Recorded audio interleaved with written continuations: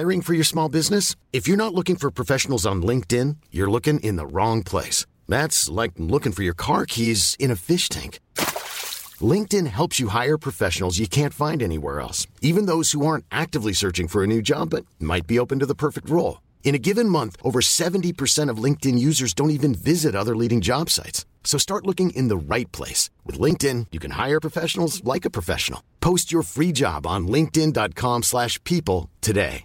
Hey, I'm Ryan Reynolds. At Mint Mobile, we like to do the opposite of what Big Wireless does. They charge you a lot, we charge you a little. So naturally, when they announced they'd be raising their prices due to inflation, we decided to deflate our prices due to not hating you.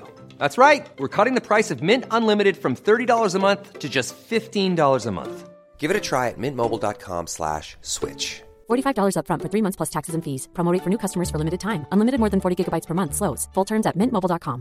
There's never been a faster or easier way to start your weight loss journey than with PlushCare. PlushCare accepts most insurance plans and gives you online access to board-certified physicians who can prescribe FDA-approved weight loss medications like Wegovy and Zepbound for those who qualify. Take charge of your health and speak with a board-certified physician about a weight loss plan that's right for you. Get started today at plushcare.com/weightloss. That's plushcare.com/weightloss. plushcare.com/weightloss.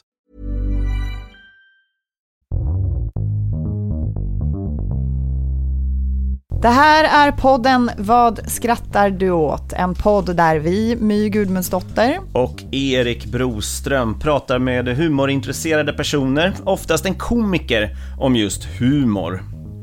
Hösten är ju en riktig humorperiod, då händer det ju mycket. Släng dig i brunnen har snart ny premiär, 26 september, närmare bestämt så är det säsong 2.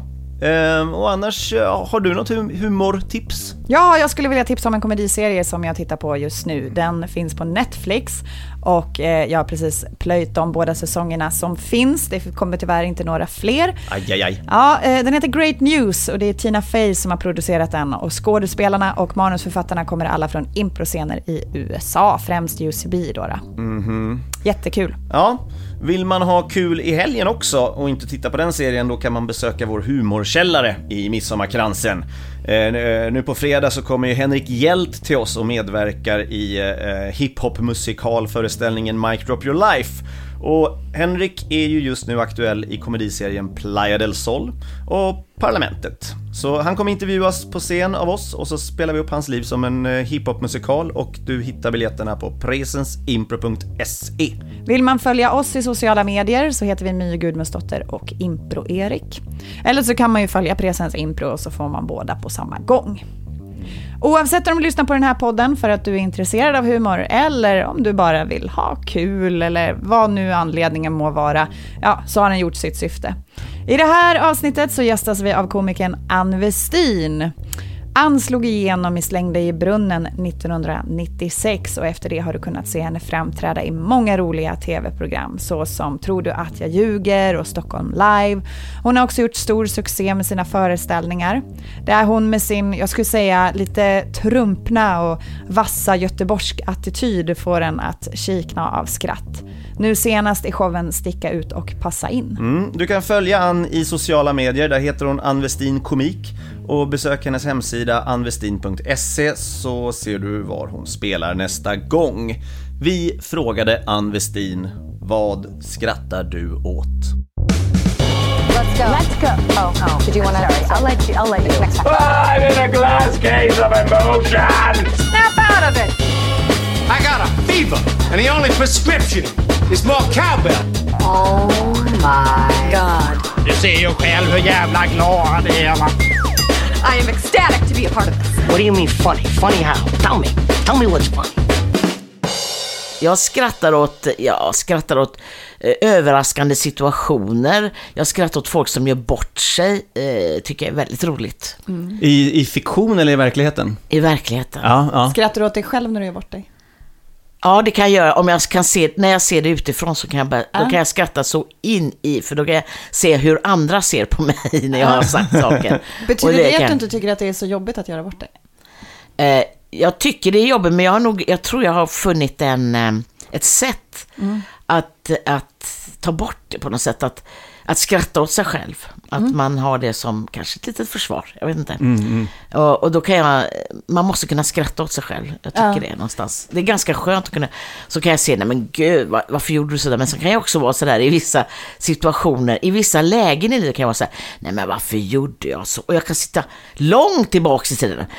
Nej, varför sa jag det där? Jag kan sitta på bussen och nästan prata för mig själv. Varför sa jag så där? Nej! Det var ju hemskt. Och vad de tittar på mig då konstigt. Du vet, du kan få så här ångestattack. Så det är ironin att de tittar på det igen när de sitter på bussen. Det är ju roligt. Jag tittar och pratar för mig själv.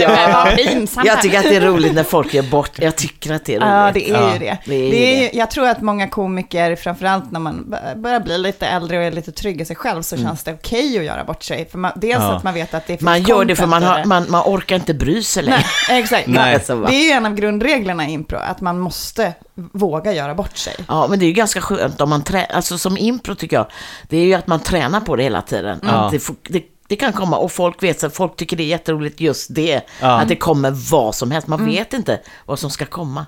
Och det är det jag tycker också humor som jag skrattar mycket åt, det är så här överraskning, och det är väl det att göra bort sig, att det kommer saker som man inte har väntat, man humor som man inte förväntar sig. Tycker jag är väldigt roligt. Överraskningar. Att man inte kan räkna ut vad ska han säga, vad ska hon säga nästa, vad kommer nästa grej. Man ska inte veta det. Nej, vilken humor växte du upp med? Jag växte upp med Hasse och Tage, Monty Python. Jag är ju den generationen, så 50-talist som växte upp med det. Då var ju det sådär alltså Hasse och Tage var ju så, det var ju mamma och pappa, så man hade ju, det var jätteroligt med Lindemans och alla de där. Och sen var det, när Monty Python kom, var ju det helt nytt när det kom på 60-talet.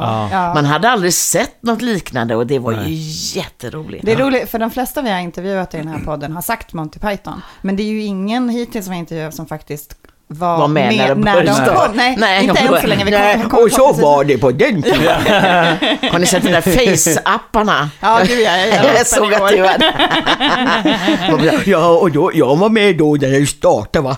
Jo, men jag minns ju hur häftigt man tyckte att det var med Monty Python, var så fantastiskt. Och det lever man kvar med lite grann, för även om man ser det idag så kanske man inte tycker allt. Man har sett det, man vet om det, man kan det liksom. Och det är inte lika överraskande idag, för det finns så mycket skruvat idag, så att... De fick ju nästan en helt unik ett unikt tillfälle, för det var väl en producent på tv i England som sa så här, men ni får göra vad ni vill. Och det är det bästa då. Tänk att få höra det. Ni får göra vad ni vill, och så på tv. Det händer. Nej, men jag tror att om du har en absurd idé och du får testa den, det är så man skapar mästerverk. Men när man har nej-sägare och folk som sitter och rättar till... Försiktighet. Ska du vara sådär? Det räcker så bra med sig själv. Men då glömmer man bort det. Och sen blir det bara liksom replikas på det som redan har funkat på något sätt, i bästa fall. Har du någon favorit Lindemann? Vi måste slå på en sån. Nej, men det finns många. Han har ju många som slutar med, och så knäppte jag ihop, alltså som alltid, de improviserar ju lite i det. De har lite fasta, jag tror de har lite fasta öar. Men det finns också så här att det ska sluta, och det ibland, ofta kan det sluta med, och då knäppte jag ihop västen med gylfen.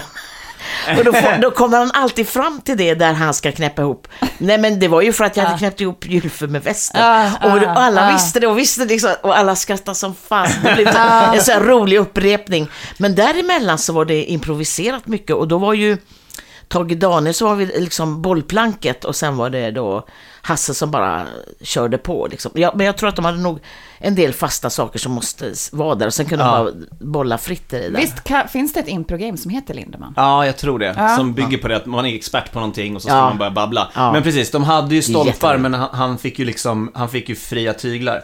Men och det hör man ju också på Tage Daniel, så för man hör ju att han skrattar till ibland, så bara, alltså han kan inte hålla sig, då vet man, oj, det där visste du inte om. Det är absolut det bästa. Tagit hit fyrvaktaren där, Malte Lindemann, Valfrid Lindemans son. Goddag. Välkommen hit. Tack för det, tack. Känns trevligt att ha lite sällskap. Ja, det är lite ensamt ute på fyren. Jag hade ju en käring förut där, men det var inte mycket att göra. Vi jagade varandra med slag runt fyren där, och jag slängde i henne. Det var inte mycket att ha kvar. Ja, hon var så, det är så mycket dimma där ute och så där, så Hon var liksom så fuktig, svampig, fuktig. Ja. Nej, jag slängde i kärren. Hon hade inte mycket att säga till mig heller. Det var inte något. Nej, nu är jag ensam där och det lika bra det, kan man säga. Vad gör ni då? Ja, det är inte mycket man gör, men jag har ju min stickning. Jag håller på att sticka ett överdrag till fyren så jag ska ha på vintern. Bra. Bara hålla. Ja, men man hör hur han bara, det går i hjärnan, alltså man hör hur han, så han har säkert tänkt ut lite i förväg, men sen bara kör han på. Han committar så till karaktären så att då kommer det automatiskt. Precis. Och han låter grodorna få någon slags, alltså grodorna i munnen få någon slags betydelse liksom. Ja, för det finns ju också en massa inprövningar som är just att man ska prata på. Man ska bara prata och sen så, för det här går ju inte utan någon som intervjuar. Och intervjuaren är ju inte rolig i det här, utan intervjuaren är ju där bara för att passa upp. Och det är det farligaste i impro när man säger så här, ni två ska vara roliga tillsammans, för då brukar folk säga, jag ska vara rolig. Jag ska vara roligast. Men det går inte, man måste rekommendera det i alla fall att antingen att man är likadana på, liksom, vi brukar kalla det för pisarna podd, eller alltså att man gör systerrepliker i det. Alternativt att det är en som är straight och bollar åt, som i det här jag fallet. tycker själv att nästan det blir bäst att det finns en som är straight, som bara bollar på, som hör grejerna, som är med där och hör, ja men nu sa ju du, och så går det, och då får den eld liksom. Ja, men ofta i sketch, till och med Monty Python är det så att det är oftast någon som är liksom voice of reason, den som är sansad, till exempel den här ostbutiken. Så är det ju John Cleese den som, eller jag vet inte vem det är, men det är någon sån här, har ni alla ostar? Ja, och så har de inga ostar. Nej. Vi måste titta på det också. Myself, a little fermented curd will do the trick. So I curtailed my wall-polling activities, sallied forth and infiltrated your place of purveyance to negotiate the vending of some cheesy comestibles. Come again? I want to buy some cheese! I thought you were complaining about the music. Oh, heaven forbid, I'm one who delights in all manifestations of the Terpsichorean muse. Sorry? I like a nice dance, you're forced to. Anyway, who said that? Now, my good man, some cheese, please. Yes, certainly, sir. What would you like? Well, how about a little Red Leicester? I'm afraid we're fresh out of Red Leicester, sir. Never mind. How are you on Tilsit? Never at the end of the week, sir. Always get it fresh first thing on Monday. Tish. No matter. Well, 4 ounces of Caerphilly then, if you please, stout yeoman. Well, it's been on order for 2 weeks, sir. I was expecting it this morning. Yes, it's not my day, is it? Belpay, is it? Sorry. Red Windsor? Normally, sir, yes. But today the van broke down. Stilton? Sorry. Gruyere, Emmental? No. Any Norwegian Jarlsberger? No. Liptar? No. Lancashire? No. White Stilton? No. Danish Blue? No. Double Gloucester? För det här, man skulle kunna säga att det är 2 sketcher i en, eftersom att det börjar med att det är han som är den lite konstiga personen. Ja, det är nästan 3 skiften. Han går in och noterar att det är ett konstigt band, och då är han fortfarande normal. Sen blir han konstig, och sen så har de ett klipp med en viking som säger get on with it, och sen börjar sketchen, det finns ingen ost. Nej, exakt. Men det är ju ingen skriver ju nästan, ingen skrev ju så innan, men även folk som är inspirerade av det vågar nästan inte ta sådana risker. Nej, för du har ju, du riskerar ju att förlora publiken i vart du ska titta efter humorn liksom. Så det är ju extremt briljant, alltså enkelt och ändå så briljant gjort. Och väldigt tydligt att de fick göra det här utifrån deras egna visioner och humorintressen, vilket inte typ existerar på svensk tv idag. Nej, ingenstans nästan. Nej. Men idag är man så försiktig. Vad ska du säga? Vad ska du prata om? Det är så, känns som det är som kontroll. Verkligen. Hur gammal var du när du såg på de här Hasse Tage, Monty Python? Hasse Tage, ja, men då kunde man ju vara så här 8, 9, 10 år. Ja. Och sen när man blev lite medveten om det, och sen Monty Python kom ju senare, de kom väl, måste jag tänka, då var man väl ändå i 13-årsåldern typ. Ja. Var du humorintresserad som barn? Ja. Så det var mycket... Men jag var mer så här, jag var humorintresserad som barn. Jag tyckte om att vara rolig, och det var min starka gren i skolan. Ja. För jag var ju, jag har berättat det förr, men jag var en otroligt blyg tjej i skolan, i klassen. Men när jag fick göra roliga timmen så hände det något, då blev jag helt annorlunda. Då bara släppte jag allt. Vad gjorde du? Det var det enda stället jag vågade vara med i. Liksom. Var det sketcher du gjorde då? Nej, jag gjorde sketcher. Det fanns något som hette då, gamla filmer så här, då fanns det Lilla Fridolf och Selma, och det tyckte man hon var alltid så arg. Han var alltid så rädd och försiktig. Och då gjorde sketcher på fast så gjorde det helt egen tappning. Är inte det en serie? Alltså, ja, det var en film. Det var filmer som gick Lilla Fridolf. Ja, det är en serie också, men man gjorde film på det. Eller om det var filmen som kom först och serien sen. Du gjorde det de gjorde. Och då gjorde jag det. Då var jag ju med några klasskamrater, så gjorde vi Lilla Fridolf. Men jag gjorde jag gjorde eget. Jag tolkade på eget sätt om man säger så. Men man tog kända saker och så gjorde man det, och så var man helt galen på scenen. Man fick göra vad som helst. Hur var mottagandet från klassen? Mina klasskamrater, de skrattade så. Hur kändes det då? Underbart. Jag visste ju jättetidigt att jag ville hålla på med det. Jag tror jag gick i första klass då, när jag visste så det här vill jag göra. Det här vill jag göra. Jag har haft med mig det hela livet. Sen har jag haft det privat. När jag inte fick utlopp för det på scen så har jag haft det privat. När jag jobbade inom vården så använde jag det privat för att få folk att garva. Alltså jag hade sånt jäkla behov av det. För att du hitta på saker inte linan ut och blev komiker direkt, utan du skaffade Nej, jag visste ju inte att bli komiker. Det var inget. Jag kommer inte från den miljön. Nej. Mina föräldrar, min pappa var yrkesmilitär och mamma var hemmafru. Och ingen i släkten, ingen någonstans hållit på med. Alltså det var inget man kunde hålla på med. Nej. Hobby kanske. Men det är en hobby, det är inget jobb, det är inget, och så tycker ju folk fortfarande. Men vad gör du på riktigt då, kan jag få? Jag jobbar med det här. Jag jobbar med det här på heltid. Till och med du får det. Jobbar du på heltid? Men på riktigt jobbar du på riktigt jobbar jag med det här. På heltid. Det är så konstigt. Jag kan absolut förstå människor att de inte är vana vid att tänka de banorna, att det här kan vara en karriär och att man faktiskt, för jag tror också att på något sätt så blir det kränkande för människor som har ett jobb de kanske inte trivs med till 100%, att så här, men vadå, du kan ju inte bara ha kul liksom. Och sen är det ju inte alltid bara kul, men i deras ögon är det så här, du går upp och skämtar. De ser ju inte jobbet bakom. Nej, de gör inte det. Men också att det finns ett otroligt värde i att få folk att skratta. Alltså att det finns en så förlösande kraft i skratt, och att folk mår bättre när de får skratta. Så att det skulle vara konstigt att man får betalt och att man har det som karriär. Egentligen dumt. Det jag tycker är jobbigast när man pratar med folk som inte jobbar med komik, när man säger att man håller på med teater och humor, så ska de alltid ta det till att de själva har sysslat med det på något sätt. Och det är att bagatellisera över vårt yrke. För det vanligaste, till exempel nu häromdagen så träffade jag en granne som vi lämnade på skolan samtidigt, och sen sa han så här, men vad jobbar du med då? Men jag driver den här teatern här nere i Midsommarkransen.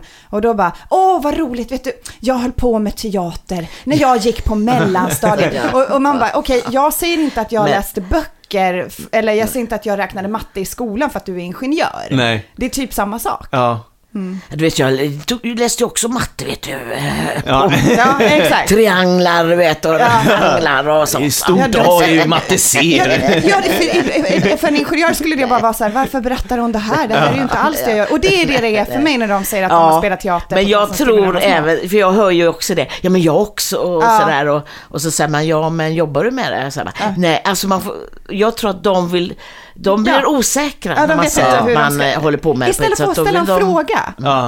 Så ska de ta det till sig själva. Men det är väl vanligt att vi som människor ska ha någon slags expertis om allting. Så att om någon säger, särskilt i vårt fall, jag jobbar som improkomiker. Det är som att säga så här, jag jobbar som bluffslagkluck. De vet inte vad det är liksom. Nej, gud nej. Och så säger de så här, så här tänker han drar runt bara, han är arbetslös. Han drar runt i parken, han sitter på parkbänkarna. Det är där han är. Men jag tror folk tänker så.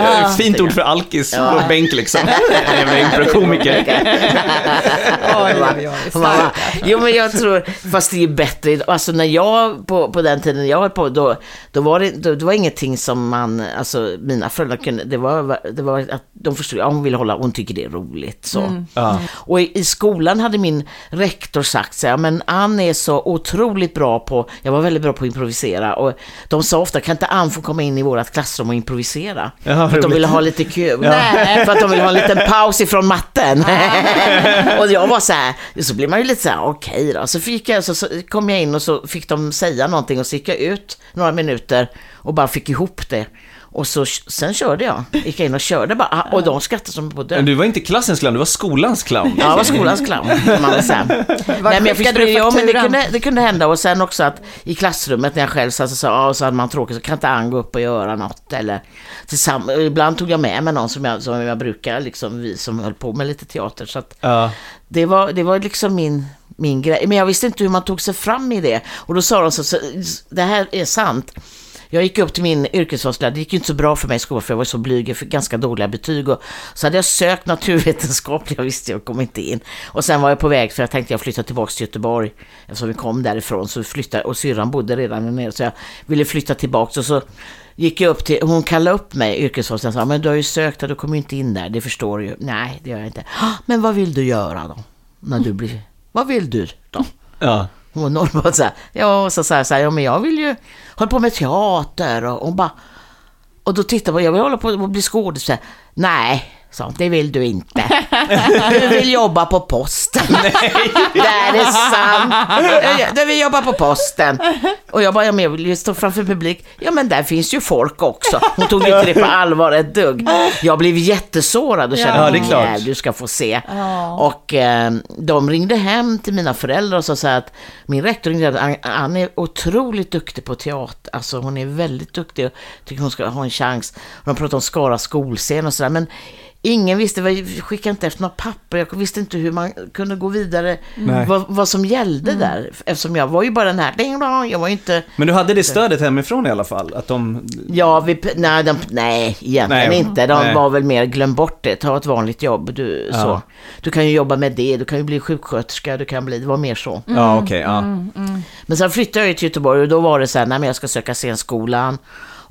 Och sen var jag för ung tydligen för att söka, tror jag. Så ska jag ringa Kent Andersson och be att få lektioner, för det hade jag hört, man kunde ta teaterlektioner. Så jag höll på att ringa honom, men han var ju aldrig hemma och jag var jättenervös. Så du vet, man bara hade jag hade uppskrivet vad jag skulle säga. Hej Kent! Så jag hade allting uppskrivet på lappen. Och så svarade han, så jag var både glad och ledsen att inte. Och sen när jag var i Göteborg, då gick jag på sån här improvisations, alltså skapande dramatik, mycket som här övningar och sånt gick jag på. Och sen så gick jag med i en amatörteatergrupp bara för att få vara nära teatern på något sätt.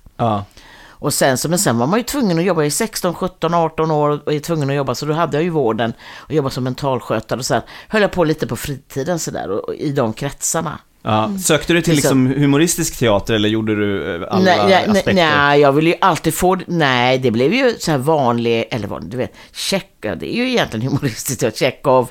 Och lite alltså, så här allvarligt som jag kände, men det här klarar jag. Det var inte vad jag hade tänkt. Jag ville ju vara liksom gubbar och lite sånt som hade sett. Men, hur var det men jag visste ju inte vad jag skulle få tag i det, för det var ju ingen som de jag umgicks med var ju inte inne på den linjen. De var ju så här Strindberg och det var så och jag kände så här, men det här är inte. Jag kan ju tänka mig att du som kvinna också fick en del motstånd i att du skulle vara rolig. Eller är det bara jag som men jag följde nog då, alltså jag sa nog inte jag vill bara göra roligt, utan jag tänkte så här, det är väl här jag ska vara. Det är väl här jag ska vara. Så tänkte jag får väl hålla på köra lite Strindberg och sådär. Och sen men sen kom jag in då på Kungens folkhögskola. Där har jag sökt tidigare, Nordiska folkhögskolan i Kungälv. Och kom in där och gick i dramalinjen där 1 år. Och då höll jag på, men då var också sådär att jag visste inte, det var väldigt fladdrigt allting, för då var jag inne på men jag skulle bli skådespelare, jag skulle teater och så, och sen så fanns det en kurs i Stockholm som teaterverkstan, och då sökte jag dit och sen så gick jag där 1 år. Och sen sökte jag scenskolan men kom aldrig in. Och någonstans så kan jag känna, dels kan jag vara så här, varför tog de jag som är bra på scen. Så samtidigt som jag kan känna, jag kanske inte är så jävla bra i skådespelare. Alltså, beror på vad man gör. Men jag kände så här att de vill inte ha mig helt enkelt. Jag tror det var bra att du inte kom in där. Och jag kände också, idag kan jag känna, det var nog bra att jag inte kom in där.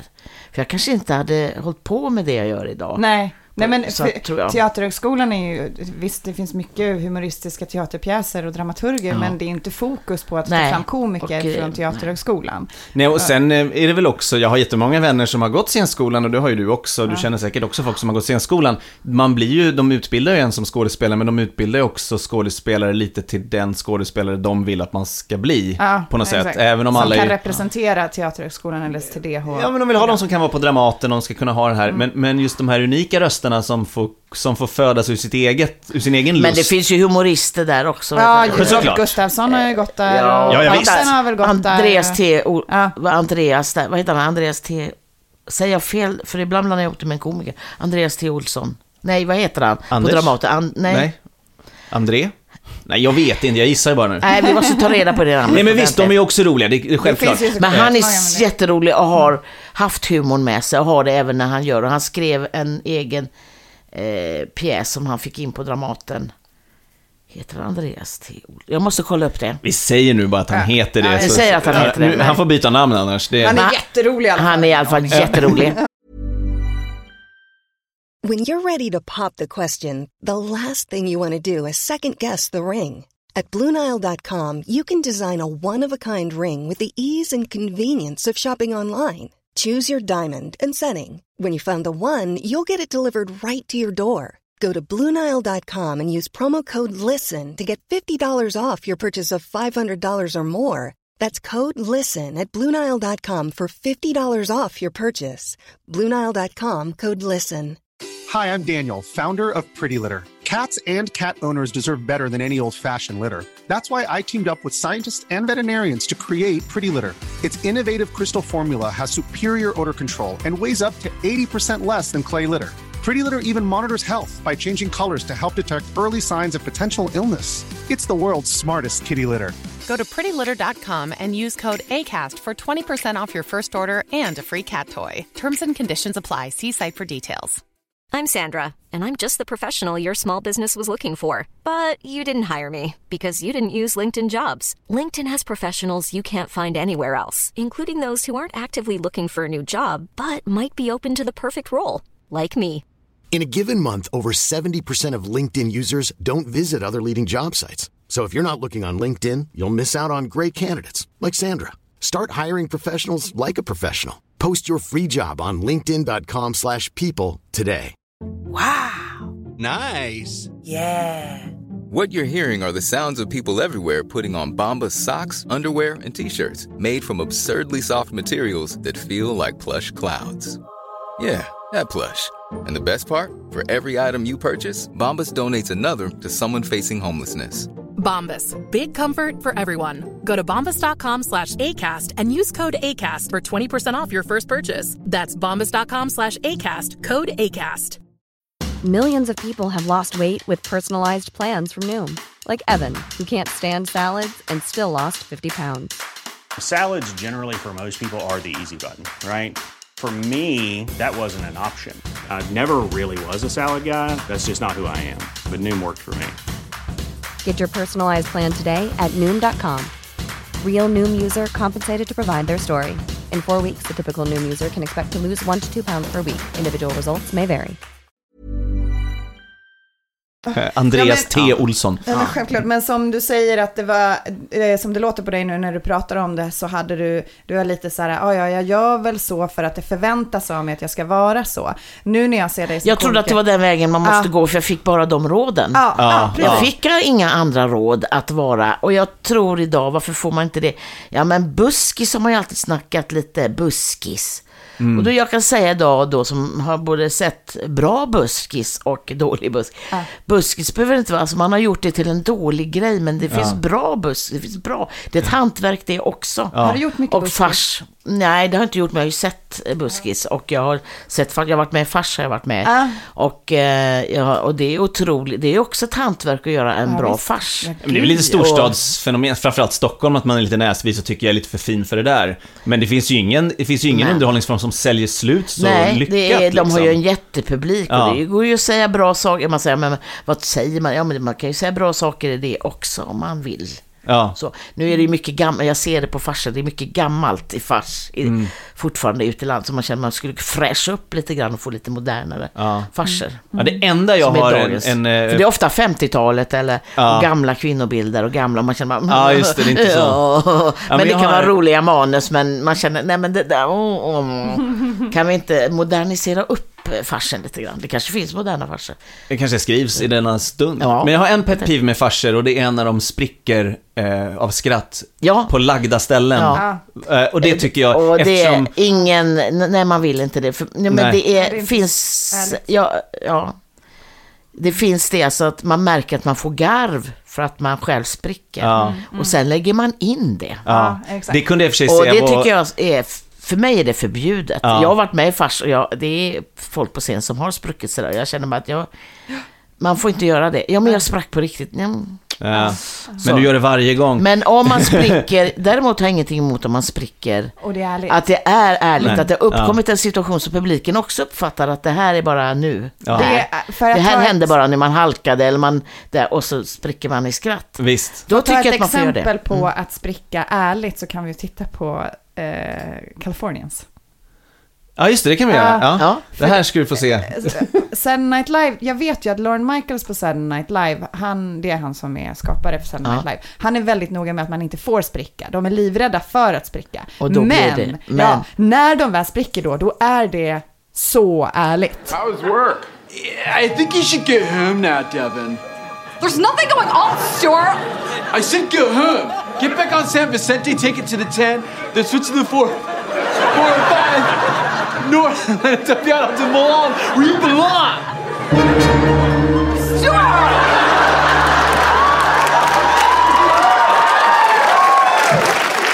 At this time of day, it's gonna be jammed. Are you crazy? Just get on the 10 and get out of here. Bill Hader är ju sämst på att hålla sig. Alltså han börjar alltid garva. Höll inte han för munnen väldigt mycket förr? Jo, det gjorde han. Man tittar på sättet när han han sprack väldigt lätt. Ja. Men så att han fick alltid han gjorde som en karaktär att alltid hålla för munnen på. Ja, men jag tycker den här generationen är lite på något sätt bortglömd. Det är inte så länge sedan, men det här är typ från 07 till 11 eller något. Och det är nu som jag tycker SNL får mest uppmärksamhet i USA, att de får mycket liksom Emmys nomineringar för bästa humorshow. Och innan det här, men just de här tycker jag glömdes bort lite.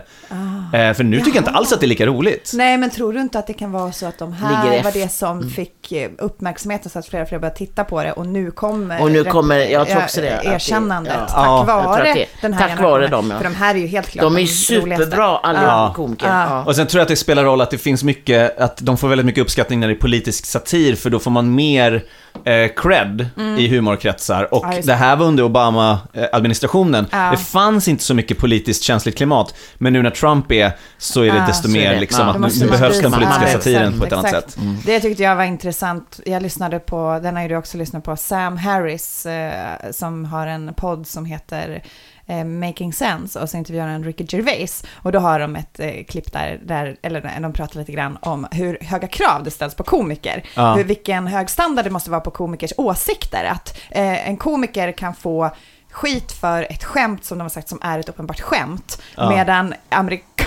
amerikanska presidenten säger saker som han tycker och det släpps igenom.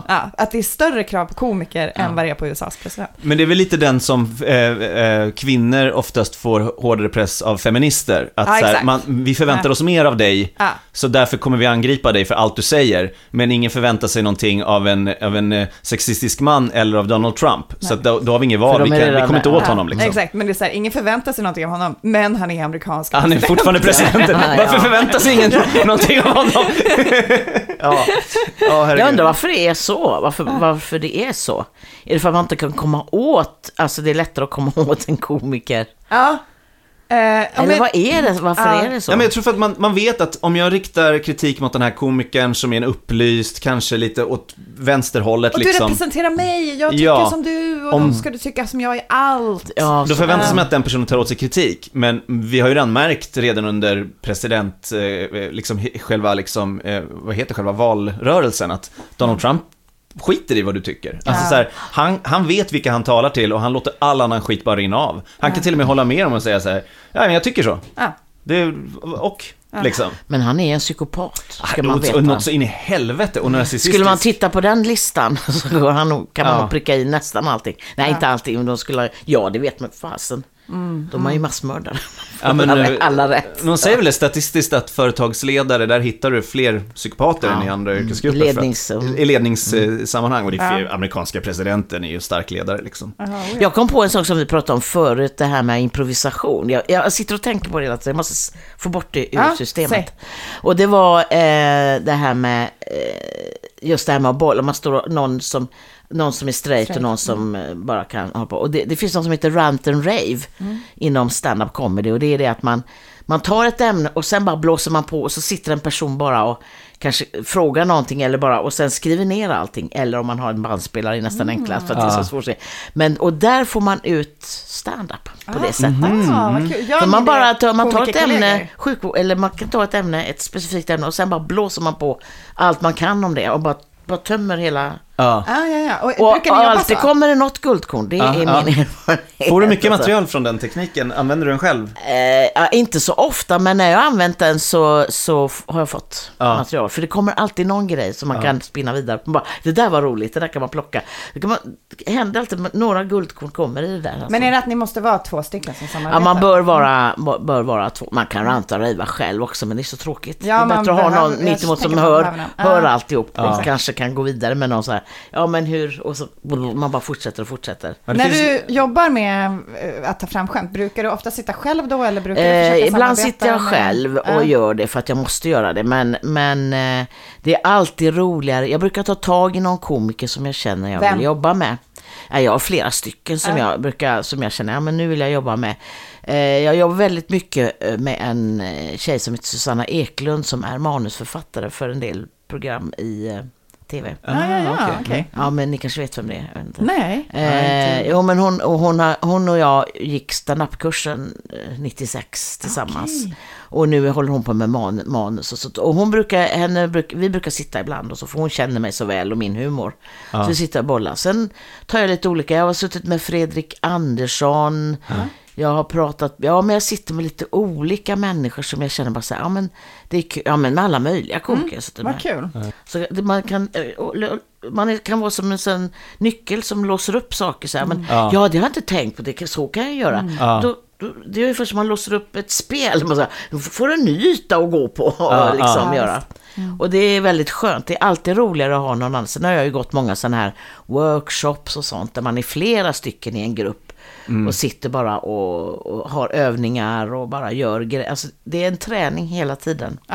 Det här med comedy. Jag märker det när jag är ute och kör.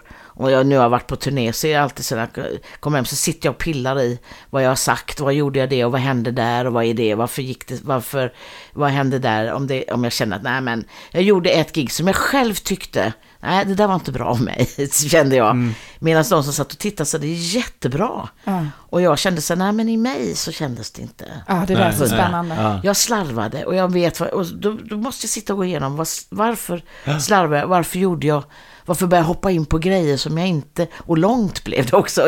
Varför hoppa in på grejer som inte följde den linjen, och samtidigt som jag inser, ibland måste man chansa också och göra bort sig, som man säger. Man måste chansa och göra grejer för att se, kommer det och funkar det eller funkar det inte, och hur är det, så att jag är ganska hård mot mig själv. Jag är väldigt hård, och det säger folk runt omkring också när jag går av sig. Jag är väldigt hård.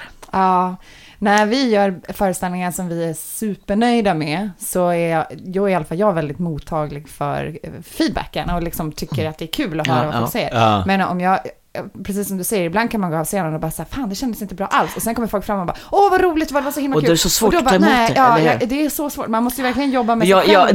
När jag gick så alla bara så här, tack så här, jag skrattar så, och jag bara, och i mitt huvud, det tror jag inte. Man tror och så jag samtidigt sitta och le och känna så här, nej, var bara tacksam, det är ju jättetrevligt, de har haft kul, så det måste ju ändå varit. Och så hade jag folk som jag kände som sa, du är ju bara, och bara säger att, och jag kände bara, Nej, men hur kan... Ja. Ja, men det är ju och det är en sån här klassiker man fick läsa tidigt. Ta inte bort publiken deras upplevelse. Liksom att nej, om de tyckte det var bra absolut inte göra. Och du säger så här, det där nej, tycker du nej. Det är liksom... det ligger ju bara hos mig. Och jag känner så här, men så kan jag känna att det här, jag sa det till min chaufför som åker med mig, som kör mig runt över. Han sa så här, ja, så det här är ett evigt arbete. Alltså det är ett evigt arbete att hålla på. Folk säger, men när vi pratar om det, men du står ju på scenen bara kul. Så ja, men ett evigt arbete i huvudet hela tiden. Där jag håller på med grejer. Och, är det så att du alltid går runt och tänker i skämt? Alltså jag säger så, det här är inte bara ett jobb för mig, det är ett liv. Det är mitt levnadssätt och jag har haft det i 23 år. Alltså... Det är ett annat, det är därför jag kan känna mig ibland lite tråkig, så gud. Så jag får tvinga mig, jag brukar säga, nej men nu måste du ut och uppleva annat och göra andra grejer. Har du någon metod för det, att du kan stänga av liksom arbetshjärnan och koppla ner, eller? Jag kan nog, det kan jag göra. Nej, den är alltså inte helt, jag kan inte det helt. Nej. Det är hela tiden, man sitter på restaurang, kanske man är ute och åker, sitter och kollar in folk. Är något kul. Det där, och börjar fantisera om folk som sitter där och men den där och du vet, och sitter hela tiden och bara håller på och så här, och vad skulle man kunna göra med det, och hon som är där sitter med sin man och de har ju så tråkigt, och så börjar man spela upp en sketch i huvudet och det, man håller på hela tiden och överallt, och där jag ser och hör saker så och folk omkring med tips om också, men det där, titta på den roliga skylten. Ja, där var ju det. Alla vet, jag håller bara på hela tiden. Och det kan också vara jobbigt på ett sätt, att man egentligen bara skulle vilja ha kanske ut i natur, bara sitta på ett fjäll och bara glo rakt ut, och inte, jag tror jag skulle jobba då också. Jag kan inte släppa det. När var det du började med stand-up? Jag började med stand-up 96, ska jag säga. 96 gick jag kursen på Dramatiska institutet, och visste inte om jag hade inget förhållande mer än att jag hade sett Slängda i brunnen. Så jag hade inget så att jag visste att om jag ville hålla på med det eller så, utan jag hade blivit övertalig, alltså avskedad från Huddinge då, för att det skulle inte finnas några undersköterskor, så de tog bort en massa, och då åkte jag på den banan, och vad säger jag? Jo, men då åkte jag, och sen så, och då hade jag sökt, och då, folk hade sagt till mig, sök den här kursen. Och så gjorde jag det, men jag hade ingen aning om jag skulle passa, alltså jag hade ingen aning. Vem var det som höll den? Och då var det Babben Larsson och Adde Malmberg som, så för mig var de bara så här, de hade jag sett på tv på Slängde i brunnen, och var så bara wow. Hur gammal var du då? 96? Då var jag 40, precis exakt 40 tänk då att du har varit humorintresserad så länge och velat. Men jag var med på 80-talet, var jag med i en fri teatergrupp som heter Källarteater, som bland annat Micke Nyqvist var med också. Han var inte med på just när jag kom med, och en tjej som heter Eva Dahlman som är regissör och är på Dramaten och Stadsteatern och så här, och lite folk så här, som vi körde, och jag var oftast den som blev komediannen och den som tog kontakt med publiken kanske, och var lite mer så. Just det. Så att jag visste ju att jag hade det där, jag visste ju det. Och sen när jag gick en vecka efter kursen där på DI, så kände jag bara så här, alltså det var som om, du vet, man får en så här religiös upplevelse, man bara, det är ju det här jag ska göra. Det är det här jag alltid har längtat efter. Det är det här jag ska. Och sen var jag bara hooked på det. Och jag kan säga, sen dess har jag bara kört på. Det är ungefär som en så här, man ser ljuset. Det är bara det här. Det är bara det som har gällt liksom. Hur skulle du själv identifiera din humor? Jag tror att den är... De säger ofta, du är ju helt galen, säger folk till mig. Du är galen. Och det tror jag är för att man vet inte riktigt vad som händer där. Jag är mycket så här, jag vill gärna hitta saker som är, ingen ska ha en clue om vad som kommer egentligen. Även om jag har sagt det 100 gånger, så ska ingen veta.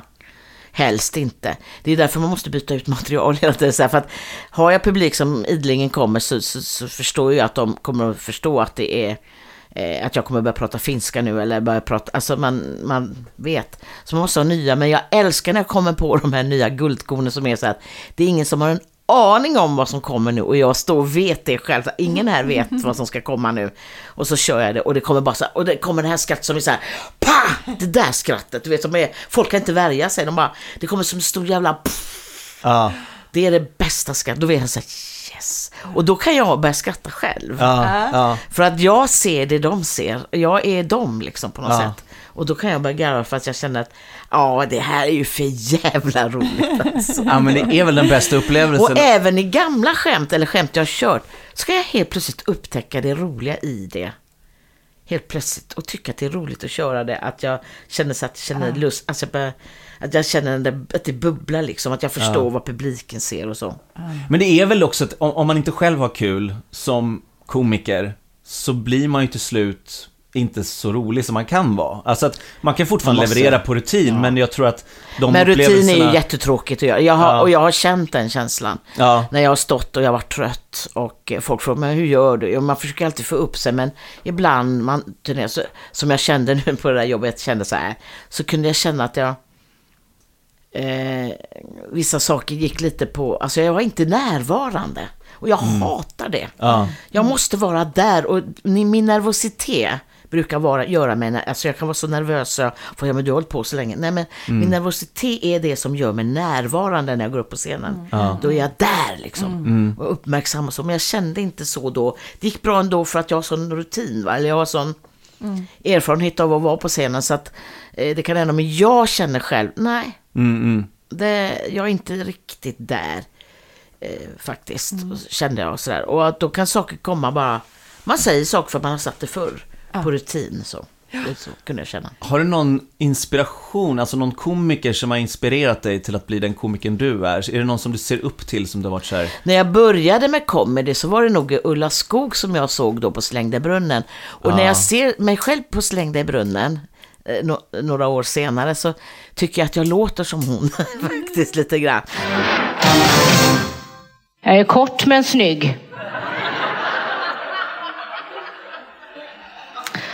Jag hörde det när jag kom här nu, vilket sus det gick bland männen. Oj, vilken läcker liten glasspinne som kom in här. Jag har en favorit och det är den i franskklänningen, den tyckte jag. Det var Stockholm Live. Nej, men jag börjar simma i alla fall. Jag börjar simma nu. Jag tycker det är en skön.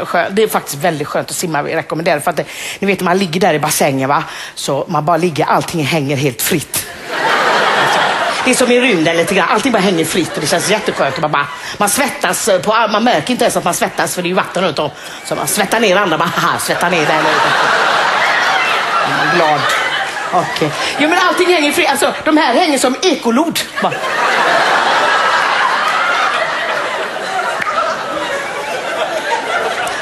Man får akta sig lite så de ankrar fast i botten, men gör de det, då ligger man bara, fan, simmar förbi, jag är ju fast här så jag får... Där kände jag när jag gjorde det att där bör folk få upp ögonen för den liksom. Ja. Och det var någon gång 03-04. Ja. Då hade jag ju vunnit årets kvinnliga komiker för första gången. Det som jag tycker är så himla roligt med dig, det är just de här ärliga utskällningarna som du kan göra. Ja, som att kommer bara... Så här, liksom, vad säger du? Ja, de är direkta. Vad är det med det? Ja, men man vet ju också att du är ju inte en otrevlig person. Utan tvärtom så är du enormt varm, kärleksfull och god. Och sen så när du står på scen och skäller ut publiken så är det så... Det är extremt roligt. Vi ska börja avrunda, men vi tänkte kolla om det är någon humor som du inspireras av idag. Humor som jag inspireras av idag. Eller som du tycker är roligt att titta på. Det funkar ju också. Ja, jag tycker om att titta på Saturday Night Live. För när vi har pratat om det så tycker jag att det är kul. Jag gillar de tjejerna som är med. För fan vad mycket roliga tjejer de har det där. So, are you Bellas gonna buy us a drink? Don't you mean, are you fellas gonna buy us a drink? Buy you a drink? Nice try, mister. What do we look like? Yeah, mister, what do we look like? Do we look the way we're supposed to? Yeah, we want to know how we look to you. You look like three dames that could use a drink. What can we get you? I'll tell you what. You pick them and then make us guess what they are. If we guess wrong, we have to find the nastiest piece of garbage and chew on it. But we don't have to swallow it. Just chew, okay? Promise? We'll buy you drinks, but you don't have to chew on garbage. Well, we will if we get it wrong. That's the deal. We don't want you to do that. Yeah, right. You say that now, then cut to me guessing my drink wrong, and then I'm chewing on the trash. But remember, we're not swallowing it, just chewing. Because sometimes there's dead mice in there. Say, where are the trash cans in here for when the time comes? We're not going to let you eat garbage. You're funny. Now excuse us. We've got a song to sing. Be right back. Wow, what is with these dames? That's just how women flirt these days.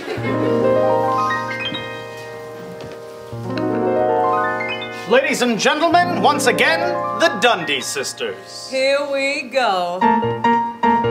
Boom bum bing bing bum bum, ting-a-ling-a-ding on Christmas Day with a ting and a dong and a ling and a tang and a ding dong, lang lang lang lang lang. Just one ting and a ting-a-ling. Goody very boom boom Santa Claus as he zoops down the fire too, as he zoops down the fire too. Jag ska berätta också, när jag gjorde en show som heter Sticka ut och passa in.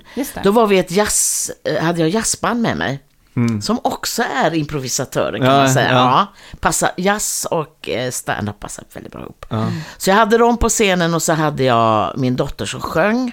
Och sen körde jag stand-up emellan där då, i den här showen. Och då hade jag ett sjok där jag så gott som improviserade. Jag gjorde varje kväll så tänkte jag så här, musikerna, för man kör ju showen samma så tänkte jag, för att musikerna inte skulle, jag ville ha dem att garva, för jag kände att de ska skratta och inte sitta och pilla med instrumenten och sånt där när jag är på scen. Så det blev en utmaning för mig, för jag sa det så här, jag kommer se till att de ska garva varje kväll. Ja. Och jag hittade alltid på, och de ska inte vara säkra en sekund, så jag gick på dem ibland, så de hade ingen aning om när de skulle bli utsatta. Och sen hade jag ett sätt som heter, jag kallar det för kungatalet nu, för jag kör nu, det handlar om att min dotter ska gifta sig och jag ska prata engelska, och sen kör jag den.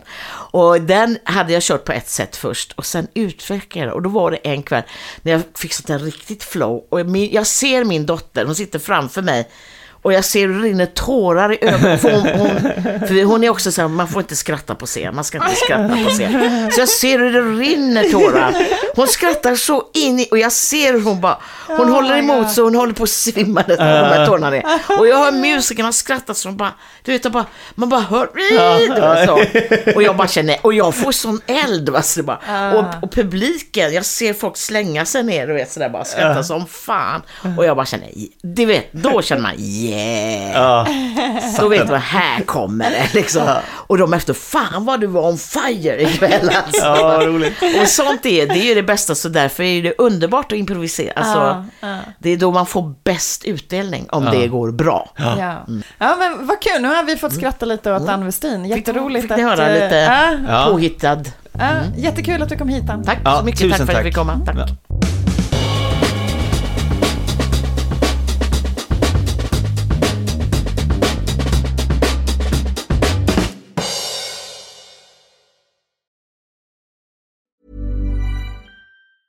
Hi, I'm Daniel, founder of Pretty Litter. Did you know cats tend to hide symptoms of sickness and pain? I learned this the hard way after losing my cat, Gingy. So I created Pretty Litter, a health monitoring litter that helps detect early signs of illness by changing colors, saving you money and potentially your cat's life. Pretty Litter is veterinarian developed, and it's the easiest way to keep tabs on your fur baby's health right at home. Go to prettylitter.com and use code ACAST for 20% off your first order and a free cat toy. Terms and conditions apply. See site for details. Hey, it's Paige DeSorbo from Giggly Squad. High quality fashion without the price tag. Say hello to Quince.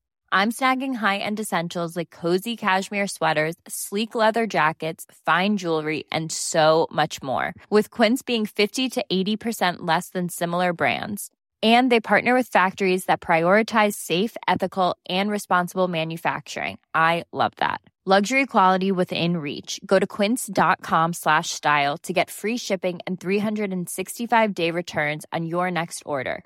Quince.com/style. Imagine the softest sheets you've ever felt. Now imagine them getting even softer over time. That's what you'll feel with Boll & Branch's organic cotton sheets. In a recent customer survey, 96% replied that Boll & Branch sheets get softer with every wash. Start getting your best night's sleep in these sheets that get softer and softer for years to come. Try their sheets with a 30-night guarantee. Plus, get 15% off your first order at bollandbranch.com. Code BUTTERY. Exclusions apply. See site for details.